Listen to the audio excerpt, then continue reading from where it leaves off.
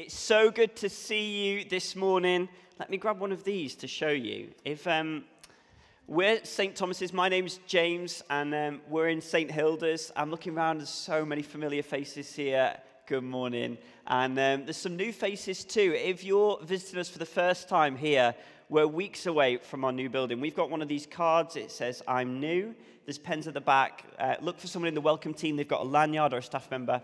We'd love to have the opportunity to give you the warmest welcome we possibly can here at St. Thomas's. This is a fantastic church family to be part of. And so we would love to drop you an email or call you in the week and say hello, explain a little bit more about who we are, what God's doing with us at the moment.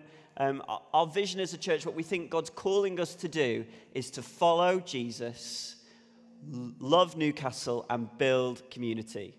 And is the microphone okay? Thank you, Gary. We'd love to tell you a little bit more about that. Following Jesus, building community, loving Newcastle. Like a stick of rock, you cut us, that's what you'll see here. And what we're going to be doing over the summer, so there's a couple of weeks we've got together. We're looking at this book, Andrew Wilson, using different parts of the Bible. And the key idea in this book is that all of creation is given to us as a gift, and it points back to God. It is all given to us to help us to worship God and to enjoy him. And today it is rocks. So I'm going to read from Psalm 118 now, and then we're going to consider a rock. And my prayer is throughout this week, every single time you go about your day and you spot a rock on the floor, it causes you to pause, to stop, and to worship Jesus. You're probably not going to get much done because you'll see plenty of rocks, I'm sure, as you go about your week. But let me read from Psalm 118, verses 22 to 23 now. The stone the builders rejected has become the cornerstone. The Lord has done this, and it is marvelous in our eyes. Let me read it again, because it's only 2 verses. I'm going to look at a New Testament passage in a moment as well. The stone that the builders rejected has become the cornerstone. The Lord has done this, and it is marvelous in our eyes.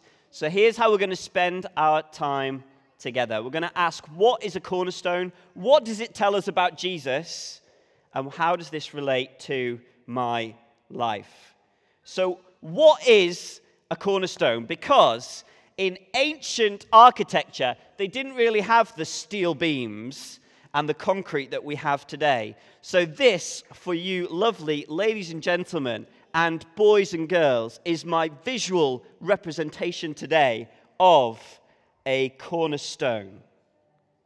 Because what we know about the cornerstone is often it was the first stone to be laid. Every other stone from then on in would be keyed into this stone. So if this was our house, for example, the cornerstone would go in first. And then everything else would sort of be built around it. So when we've got the cornerstone laid, as precious as it meant it was the most precious stone. When we've got it laid on the solid ground, from then on in, we can begin to map where the house will be.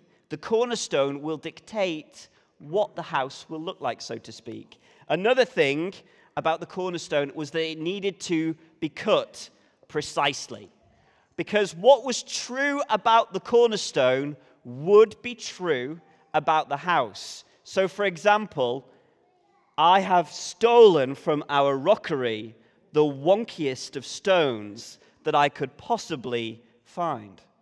And if this was to be our cornerstone, because the straight lines are all over the place, the house would go off in multiple tangents. But because this stone is straight and clean cut, the house is more likely to be strong and clean cut. What is true about the cornerstone is true about the house. You could say the lines of the cornerstone would become the lines of the house. And finally, the last thing, there's multiple things to tell you, but the one I'm going to tell you one more thing about the cornerstone today is that it needs to be strong. If there is any compromise in the cornerstone, because all of the stones are built on this one, if it crumbles, the house is going to give way and we are in trouble. So there's just some things about the cornerstone. It's the first stone to go in. It has to be cut perfectly, and it needs to be strong.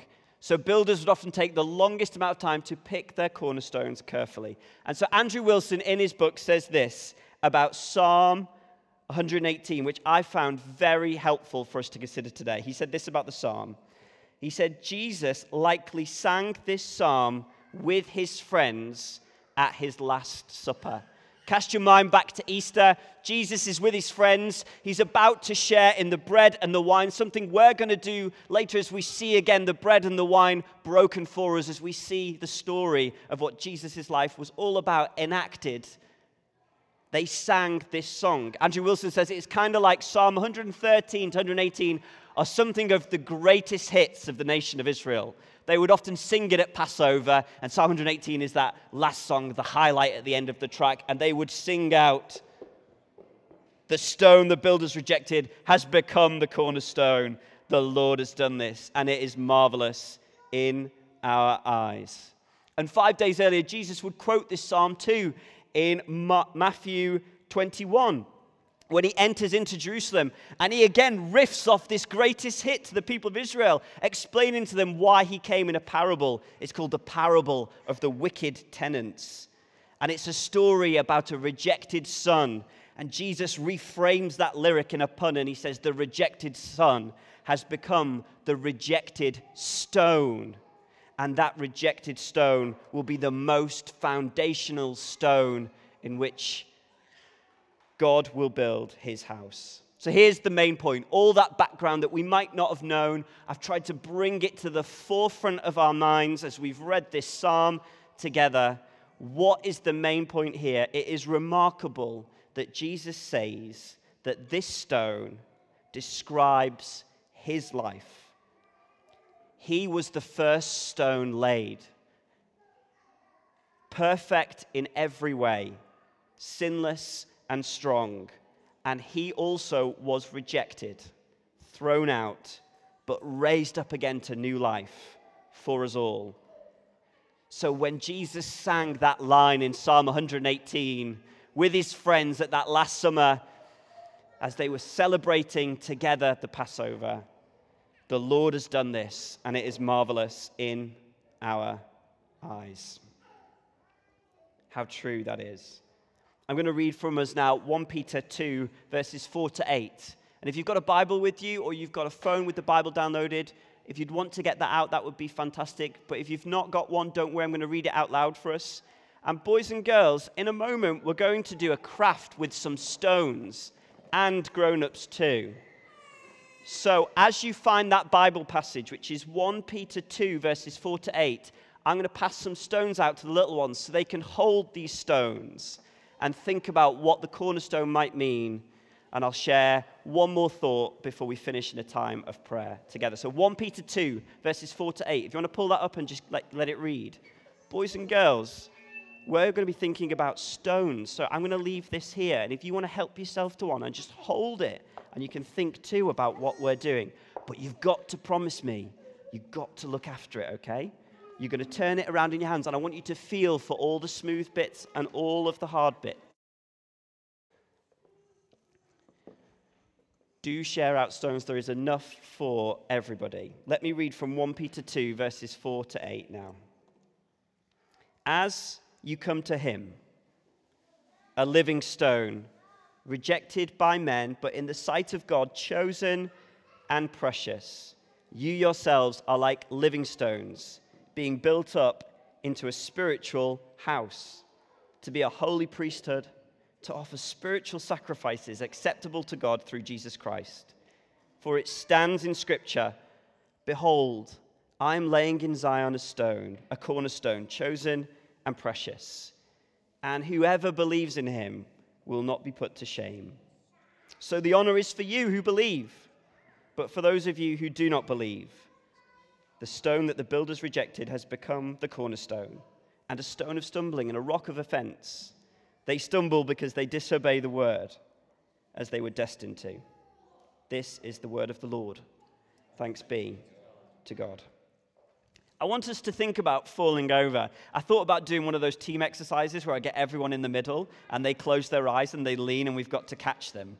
But I thought I'll save time actually today. We're going to break bread together in a moment as a way of praying together to close up our time of worship. But let me just ask us the question, why is it that we fall over? Can anybody tell me? Why do we stumble? Why do we trip? It's because our center of gravity is out of kilter. And so, in short, following Jesus means shifting the center of our gravity onto him. We give up using our feet as our firm foundation, and we choose to lean on Jesus, fall on him, and his support and his feet become our sure and firm foundation. What is the cornerstone in our life? One way to think about it, it is the thing that we center our life on. That is our real cornerstone. That cornerstone, in many ways, will shape the direction of our lives. What is true about that cornerstone will likely become true of us and direct how and where and who we are becoming. Think about Luke 6 for a moment, that story in the Bible where the rains come down and the floods come up. And Jesus' encouragement in that parable was to build the house upon the rock, not the sand. The only thing that is perfect enough, strong enough, true enough in this whole world to take the entire weight of our loves is Jesus Christ. If we build on anything else, it will crumble. It will compromise. It just can't hold the weight of our unfulfilled expectation and hopes. Even the greatest things in life that are designed to be good, unless it is Jesus Christ, unless we build upon him, it will crumble. It just can't take the weight of our entirety, our children, our family, our careers. These things are good and can be grafted into the house, but they are not the cornerstone on which we build upon. We will never have enough money. Our kids can never fulfill all of our needs and expectations. It would be unfair to put the weight of all of our loves onto them, but they are precious to us. But only when we build upon Jesus, only he is strong enough to take the weight of our loves, can everything else find its place into that. So following Jesus isn't just about grafting him into the metaphorical house of your life. Coming to him means being taken apart in the love and mercy of God and being rebuilt upon Jesus. And that's Peter's advice to the Christians here in this letter. As we come to him, the living stone, build our lives from there. Don't just believe in a general way, but put the gravity of your life on Jesus. I'm going to finish with an illustration. And it is a question, really. Can anybody tell me what is the most famous stone in history? And it is not Dwayne "The Rock" Johnson.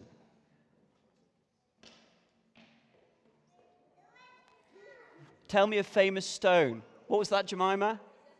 The Rosetta Stone. No, it's famous, but not the most famous. The Rolling Stones. No, it's not the Rolling Stones. What was that one? The tablets of the Ten Commandments. It could be, but I don't think it's that one either. It's not Stonehenge. It's not the buildings of St. Thomas in the city centre, as glorious as they are, and we can't wait to be in them in the coming weeks. But it is arguably the stone that wasn't there.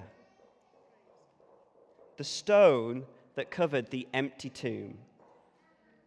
The stone that was intended to be a security door that was to stop anybody going in and anybody coming out.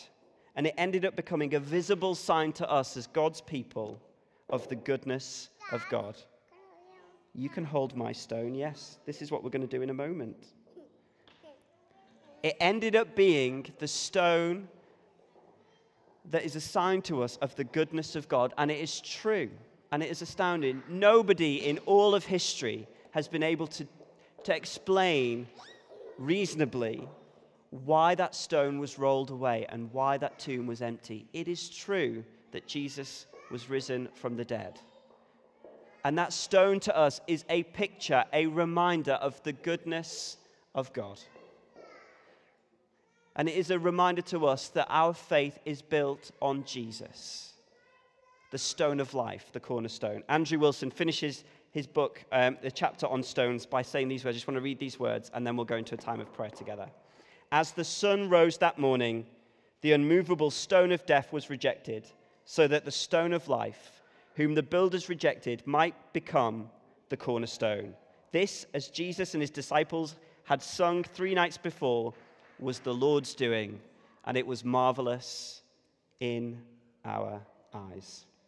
Creation was always meant to point us to God. Particularly today, we're looking at stones which remind us of the triumph of God. So I've got a lot of stones. I'm going to pass them around, and we're going to use them as a way of praying today.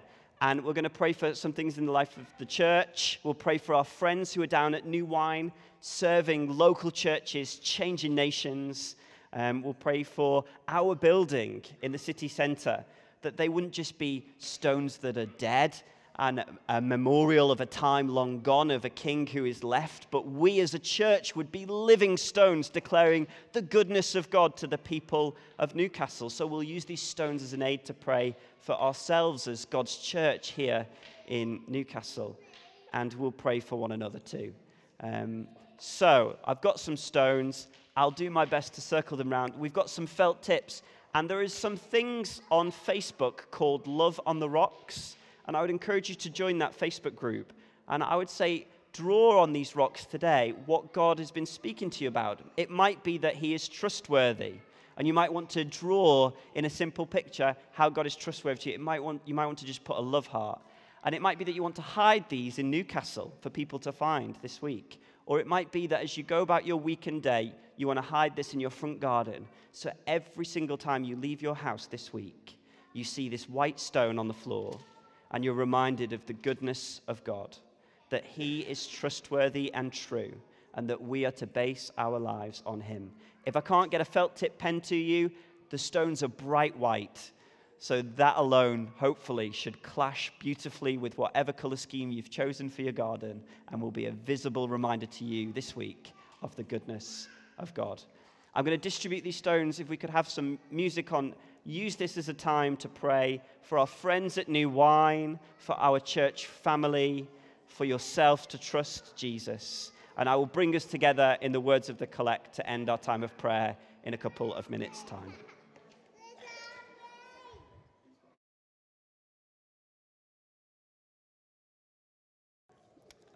Let me bring our prayers to a close by adding a prayer of my own. Father, thank you for speaking to us through the Bible. We pray, written word, would you reveal more of Jesus, the living word, to us? And would we be able to love you more dearly, follow you more nearly, and know you more clearly through what we've heard and for what we hold in our hands in this rock? Would it tell us of Jesus, the cornerstone, and how that describes his life and his love for us? Amen. We're going to join now by saying the words of the collect together, which Anglicans all over the world will be saying today. So it's not just us here gathered in Newcastle coming together to praise Jesus, but millions of us all over are going to join in saying this prayer today. So it'll appear on the screen behind me. Let's use this as a way of praying and preparing as we come to the Lord's table to share in the bread and wine. Let's say these words together now. Creator God, you made us all in your image. May we discern you in all we see and serve you in all we do. Through Jesus Christ our Lord. Amen.